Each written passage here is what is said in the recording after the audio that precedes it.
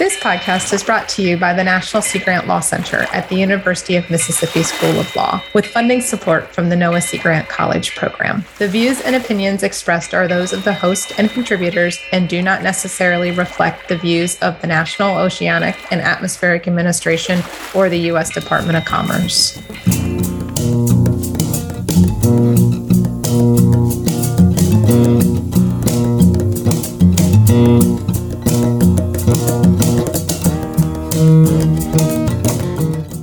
Hi there. Welcome to episode 8 of the Law on the Half Shell podcast's second season. Law on the Half Shell is brought to you by the National Sea Grant Law Center, which is located at the University of Mississippi School of Law. I'm your host this season, Zach Klein. I'm one of the Law Center's Ocean and Coastal Law Fellows, and as mentioned previously throughout this season, the Law Center works on a variety of natural resource issues that affect our Sea Grant partners across the country. So, it's not exactly a coincidence that the theme of this season of the podcast is COVID and coastal resilience. But just as is the case with the Law Center's non-COVID related work, what has surprised me most during my time at the Law Center, and I think is more likely to surprise our audience members in general, is how much these seemingly niche issues can come to incorporate or touch upon seemingly unrelated, uncoastal aspects of our daily lives. This episode is very much in that same spirit. Former National Sea Grant Law Center VistaCorps Fellow Taylor Harris is returning to talk with the Law Center's own Olivia Deans about the impact that COVID had on a Law Center project that Taylor was involved with concerning water quality in the Mississippi Delta. Of course, most people aren't going to think about Mississippi Delta water quality when they think about COVID and coastal resilience. But this is just one of many hidden facets of the pandemic's long-reaching ripples in both coastal and non-coastal communities alike. So, without further ado, let's find out what Olivia and Taylor have to teach us in today's episode.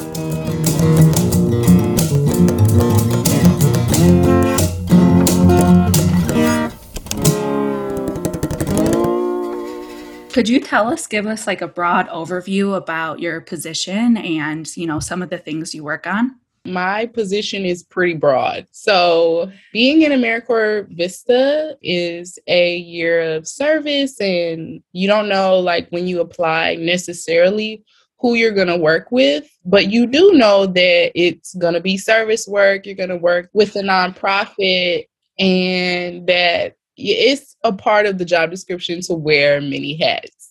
Currently, for the UM-led project, I do our outreach to facilities, to community partners, so that, because people can't benefit from a service that they don't know about.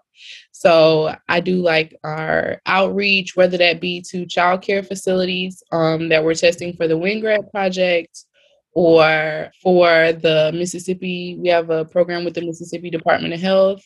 I do if we need any paperwork, important information that needs to be filed away, synthesized in both online as well as in someone's head.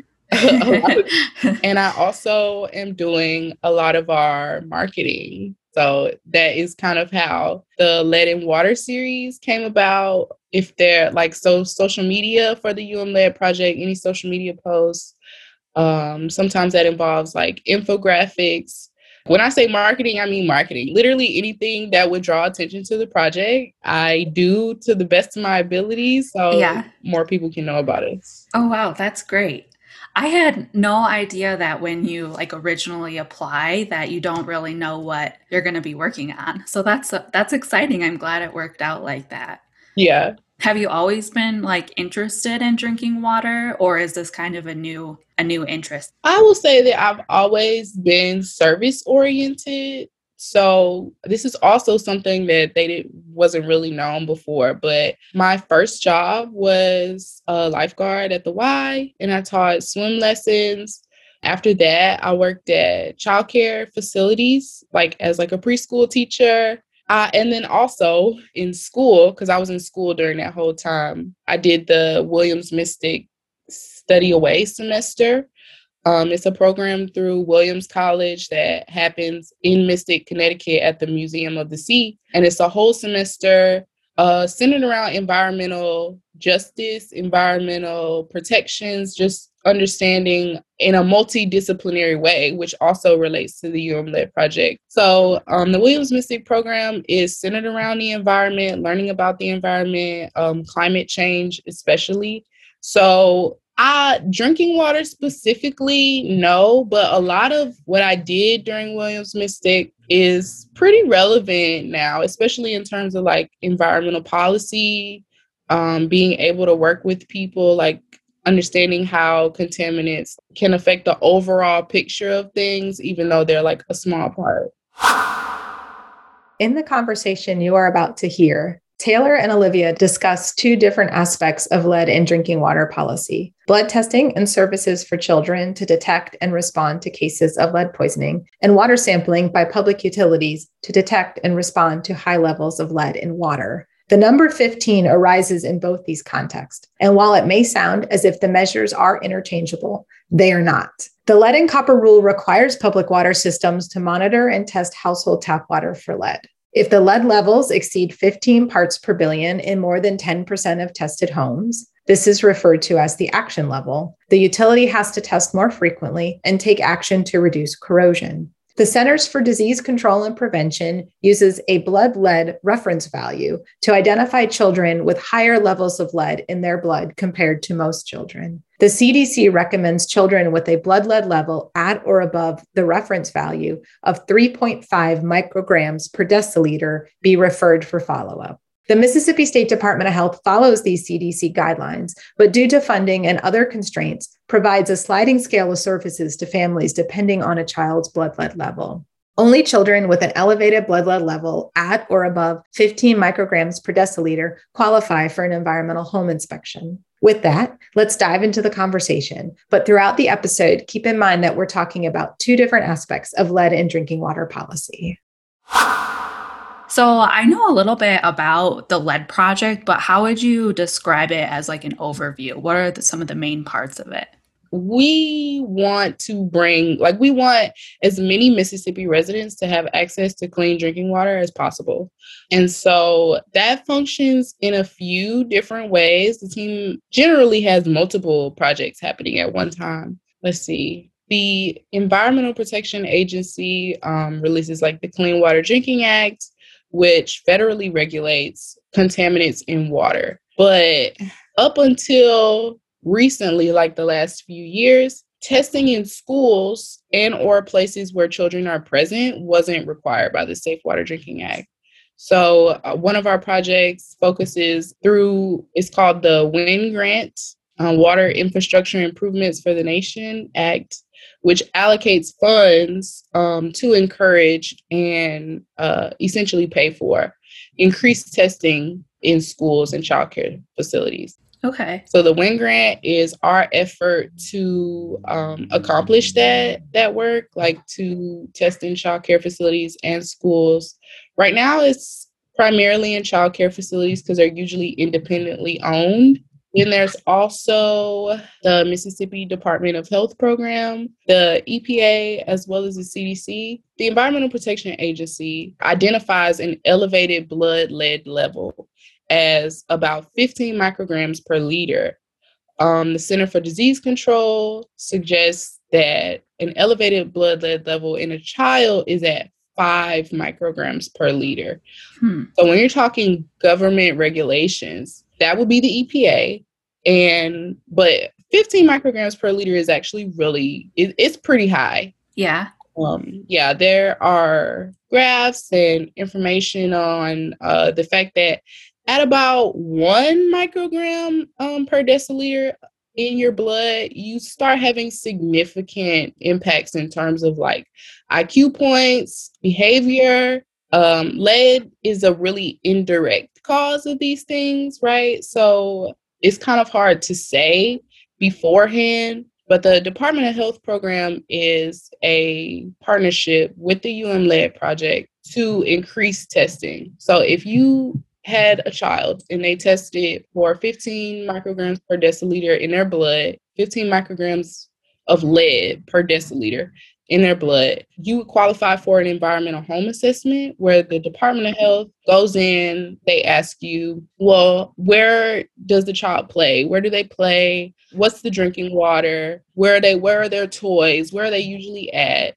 And the Department of Health goes in, tests the environment, and tries to find a lead source. But like I mentioned earlier, lead has significant effects at as little as 1 microgram per deciliter, and the CDC recommends that 5 micrograms per deciliter is an elevated blood lead level for a child. It's a level of concern. So our partnership with the Department of Health is to increase their ability to test. If a child tests between 5 and 14.9, which is just under the EPA required level for them to go inside, then they send the information to the Lead Project, and we send them mail-in kits to test their water. Interesting. So when the department gets a child who falls under the regulated, like falls under 15, but above 5, they send their information to us, just so families are aware of, they can, by process of elimination, like they know, maybe it's a little more elevated because of our water, or maybe it's not elevated at all because of our water. Huh, interesting. Yeah, that seems like a pretty large gap from, possible effects after 1 up to like 14 or 50. Well, the EPA is pretty clear that it's not a health-based standard. It's an enforceable standard because, and we'll probably talk about this like a little later, but it's always a thing of, yes, there's a problem, but who's going to pay for the problem to be fixed and how will we fix it? Kinds of things like that. So I think the 15 micrograms per deciliter, like I said, they're pretty clear that it's not a health-based standard. It's just one to provide parameters in which something definitely needs to be done, and it needs to be done sooner rather than later. How many people do you think you've had outreach for? With the WIN grant, a lot. Yeah. So a lot of our cold calling happens through the WIN grant project, and I couldn't say. A lot. A lot, yeah. There was a point in time where I was maybe calling 20 facilities a day, and our list, and I was splitting it with our team member from the Center for Population Studies, Vanessa Parks. So neither one of us was able to get through the entire list because it's pretty substantial. I think it's composed of pretty much every child care facility. Wow. In 7 core counties and a couple of additional counties. Wow. Yeah. Okay. A lot of people. Yeah. That's incredible. I'm glad there's at least some effort there. That's great. So I know you started in January, right? Mm-hmm. Okay. During COVID, how do you think the pandemic has influenced this project? Or have you seen a lot of problems with trying to contact people at all or anything like that? Coronavirus has definitely made us creative. Yeah. Definitely. Yeah. It's definitely made us creative. It's my understanding, this was the idea before I was brought on, but my understanding is that the original idea for the project was for us to go to facilities, maybe do a cold call, but go to the facilities, present the information, and be able to test the water. Because we wanted, especially at the time, because vaccines weren't released yet, because we wanted to limit in-person contact, it meant that we started giving orientation Zooms, which would include the general information on lead, how lead can affect children, the steps for the project, or how to get your water tested. We had allowed people the option to choose between remote sampling as well as socially distanced in-person sampling. So yeah, it certainly has made it interesting. I mean, because when you're cold calling, they don't know you. They don't know you. And I feel like we like live in the age of like really convincing robocalls. So people are already like they don't want to talk to strangers. They don't want to talk to strangers.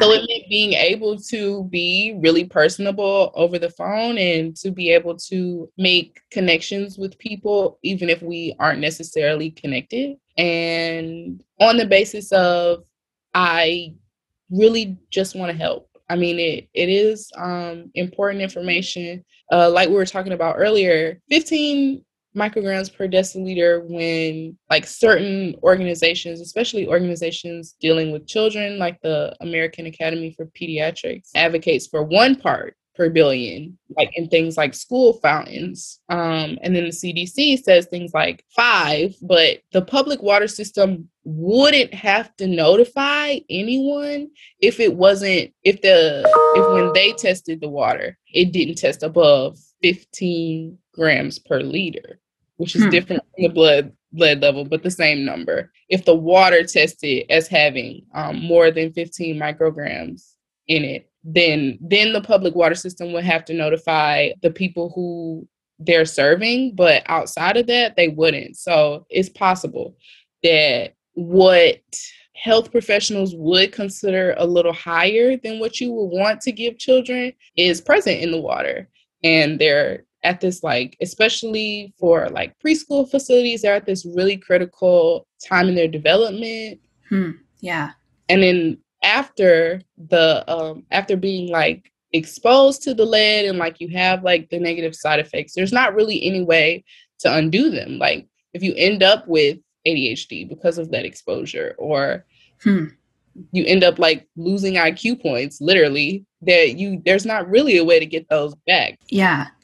It was important to me personally to present the childcare facilities with the information and to also provide like as many solutions as we possibly could, because we also didn't want to go in and like tell people like, you have this problem.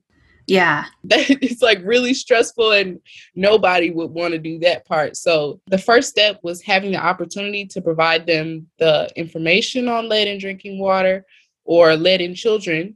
And then also, like I said, to be able to go in and test and, depending on what we find, provide solutions to them to make sure that everybody's safe in the future. Okay. Wow. Yeah. It sounds like it could be a difficult conversation to have, but very important. Has the pandemic impacted like any of your other projects? Like I know there was like a Jackson, Mississippi project. I don't really know a lot about that one. Could you talk to me about that and any challenges you've had? Yeah, so it actually started while I was looking at the UM-led project website and just looking at it to find ways that we could better communicate the project to someone who ended up on our page, but maybe didn't have a lot of information about us. And I came across a story map that the team had done on the Jackson water crisis. And I was like looking through it and I told Stephanie, I was like, well, this seems like a really cool idea and a really big problem. And that essentially snowballed into a lot, like a lot of our like marketing efforts do, or like exposure efforts do. It kind of snowballed into just like really making the information available to people in a way that they could understand, because I did my own personal research on the crisis, and I think that at this point it's been long-standing, the issues that the Jackson Public Water System has, and there are so many moving parts that even if you were to Google like Jackson water crisis, it's really hard to know what's going on, why it's going on that way. I spent a lot of time actually trying to just figure out like, well, what happened, right? When actually the week after I moved to Mississippi was the big winter storm and we were all snowed in. Oh, yeah. Yeah. And that was during that time, the people in Jackson didn't have clean water. They actually didn't have any water. There was Wow. very little water pressure. People who had been focused on providing relief to people affected by coronavirus were now helping distribute water and making sure that like residents had water, period. And that was the Wow. case for about a month. Wow, Like, that long. yeah, their water system came back up early March. The storm was probably second week in February. Very near to the second week in March is when they ended up getting water again. Wow. Yeah. That's pretty intense. I can't imagine, having a pandemic and then not access to water on top of that. Like, how challenging. I felt the same way, actually. I felt the exact same way because people are people, right? And you want them to have what they need. Like, off the top of my head, when I think about not having water, I would think like, oh, it must be like so difficult to not be able to take a shower or wash your hands. But they're reading on the Jackson water crisis made me realize just how essential water is, like to everyday life. There were Yeah. stories about people who had to have gallons of water for dialysis, or Wow. families who had to decide, like, can I wash this fruit off for my child, or should we save that like to brush our teeth? There are stories of like people collecting rainwater in order to flush the toilet. Like, it actually was heartbreaking. Like, Yeah. there's literally no other way to say it, because these are people, like it is frustrating and a little saddening that where you live can can be the reason why you're restricted from something that is literally essential to life, Yeah. especially when we're gonna assume that in general these people are like hardworking, tax paying, and that is the security of having a central governing body, is that like when large scale problems like this happen, somebody will be there to take care of it. So it was heartbreaking to hear that they were failed in that way. Yeah. The city of Jackson is more than 100 years old. And up until this point, there hasn't really been like a plan as far as the government is concerned. There hasn't really been a plan for updating water systems. It's just assumed that the revenue that the water system takes in, things like taxes, will be able to cover those things. Yeah. But Jackson is also like more than 100 square miles. So you have this huge urban city where there are like approximately like 60,000 households, a huge city, lots of people, but it's old. Like, it's Yeah. old, and there definitely need to be updates made. From my research, I've seen where the mayor of Jackson, as early as 1997, I want to say, allocated, I believe, $200 million to updating water. It gets tricky in that spending, unfortunately. In trying to make it better is kind of where a lot of their problems in terms of revenue start. So they spend $90 million on a contract with a company called Siemens, which is supposed to upgrade water treatment plants, sewer lines, but mainly it's supposed to install these new water meters that more accurately measure the water that households are using, which would mean that they would have increased revenue and more efficiency. They don't need as many people, et cetera, et cetera, et cetera. So it's supposed to save them money and also make getting water more efficient for the city, because with these new water meters also comes an automatic billing system. So instead of having to go to like the public water system building and pay your bill, you could pay it online. Ease and convenience, which I love. I love being able to pay my bills online.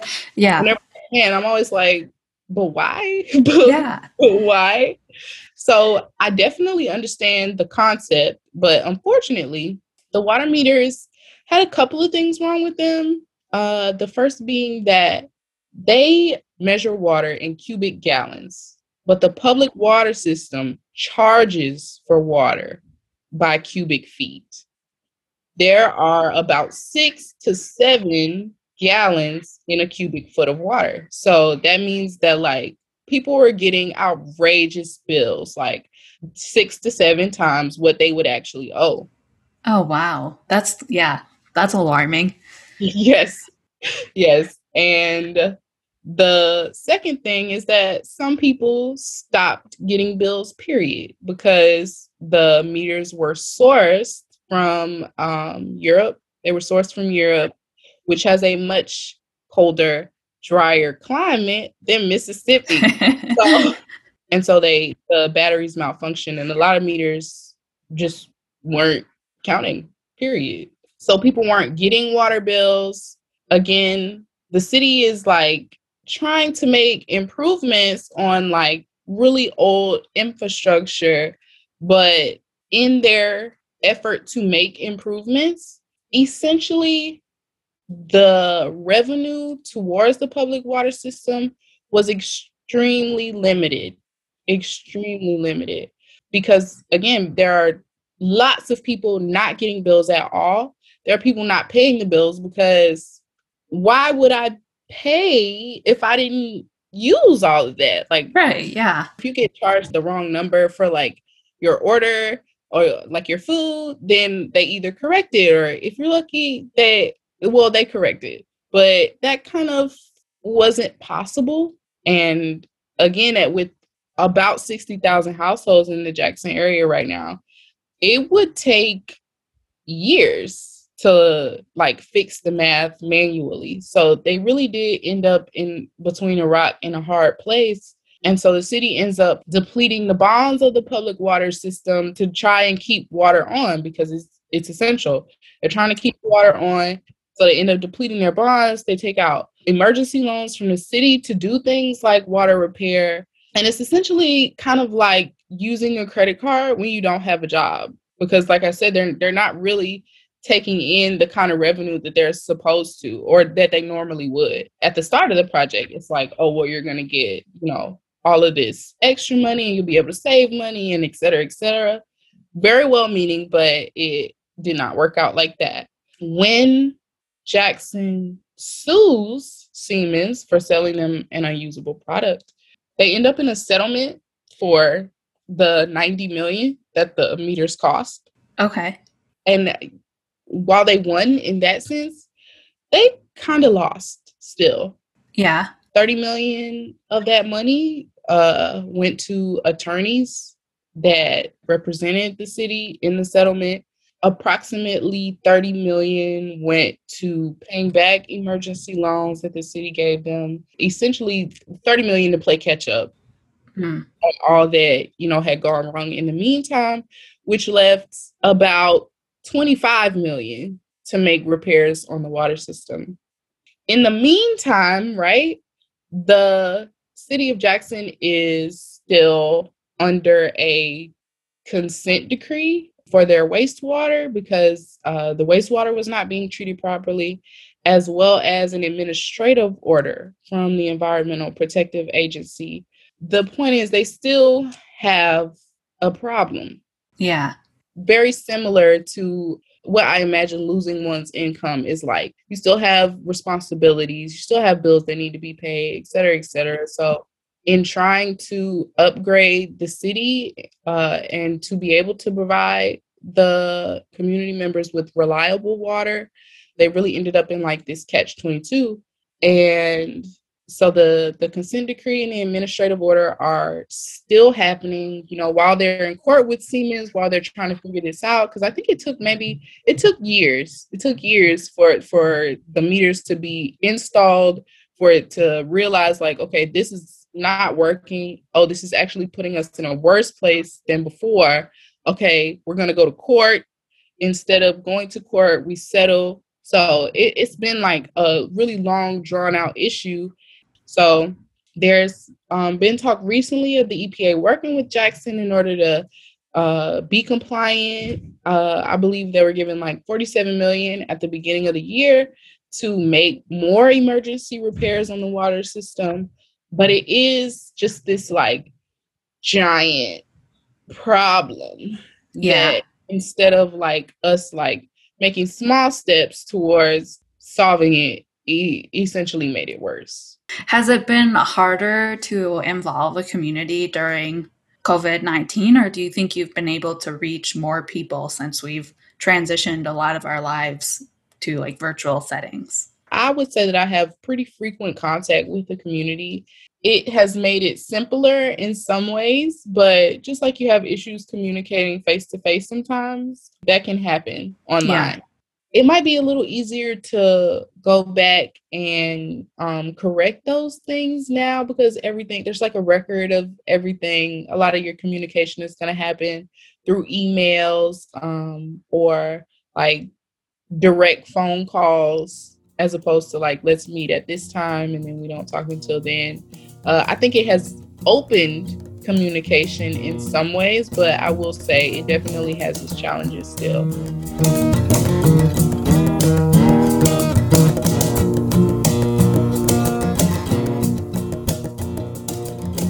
That's a wrap on episode 8.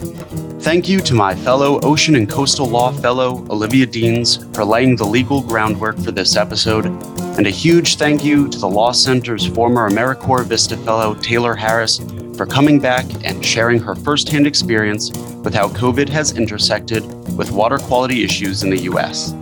Tough as these obstacles may have been at times, public health agencies and others providing water quality-related services managed to overcome them and continue doing their vital work as best as the circumstances allow.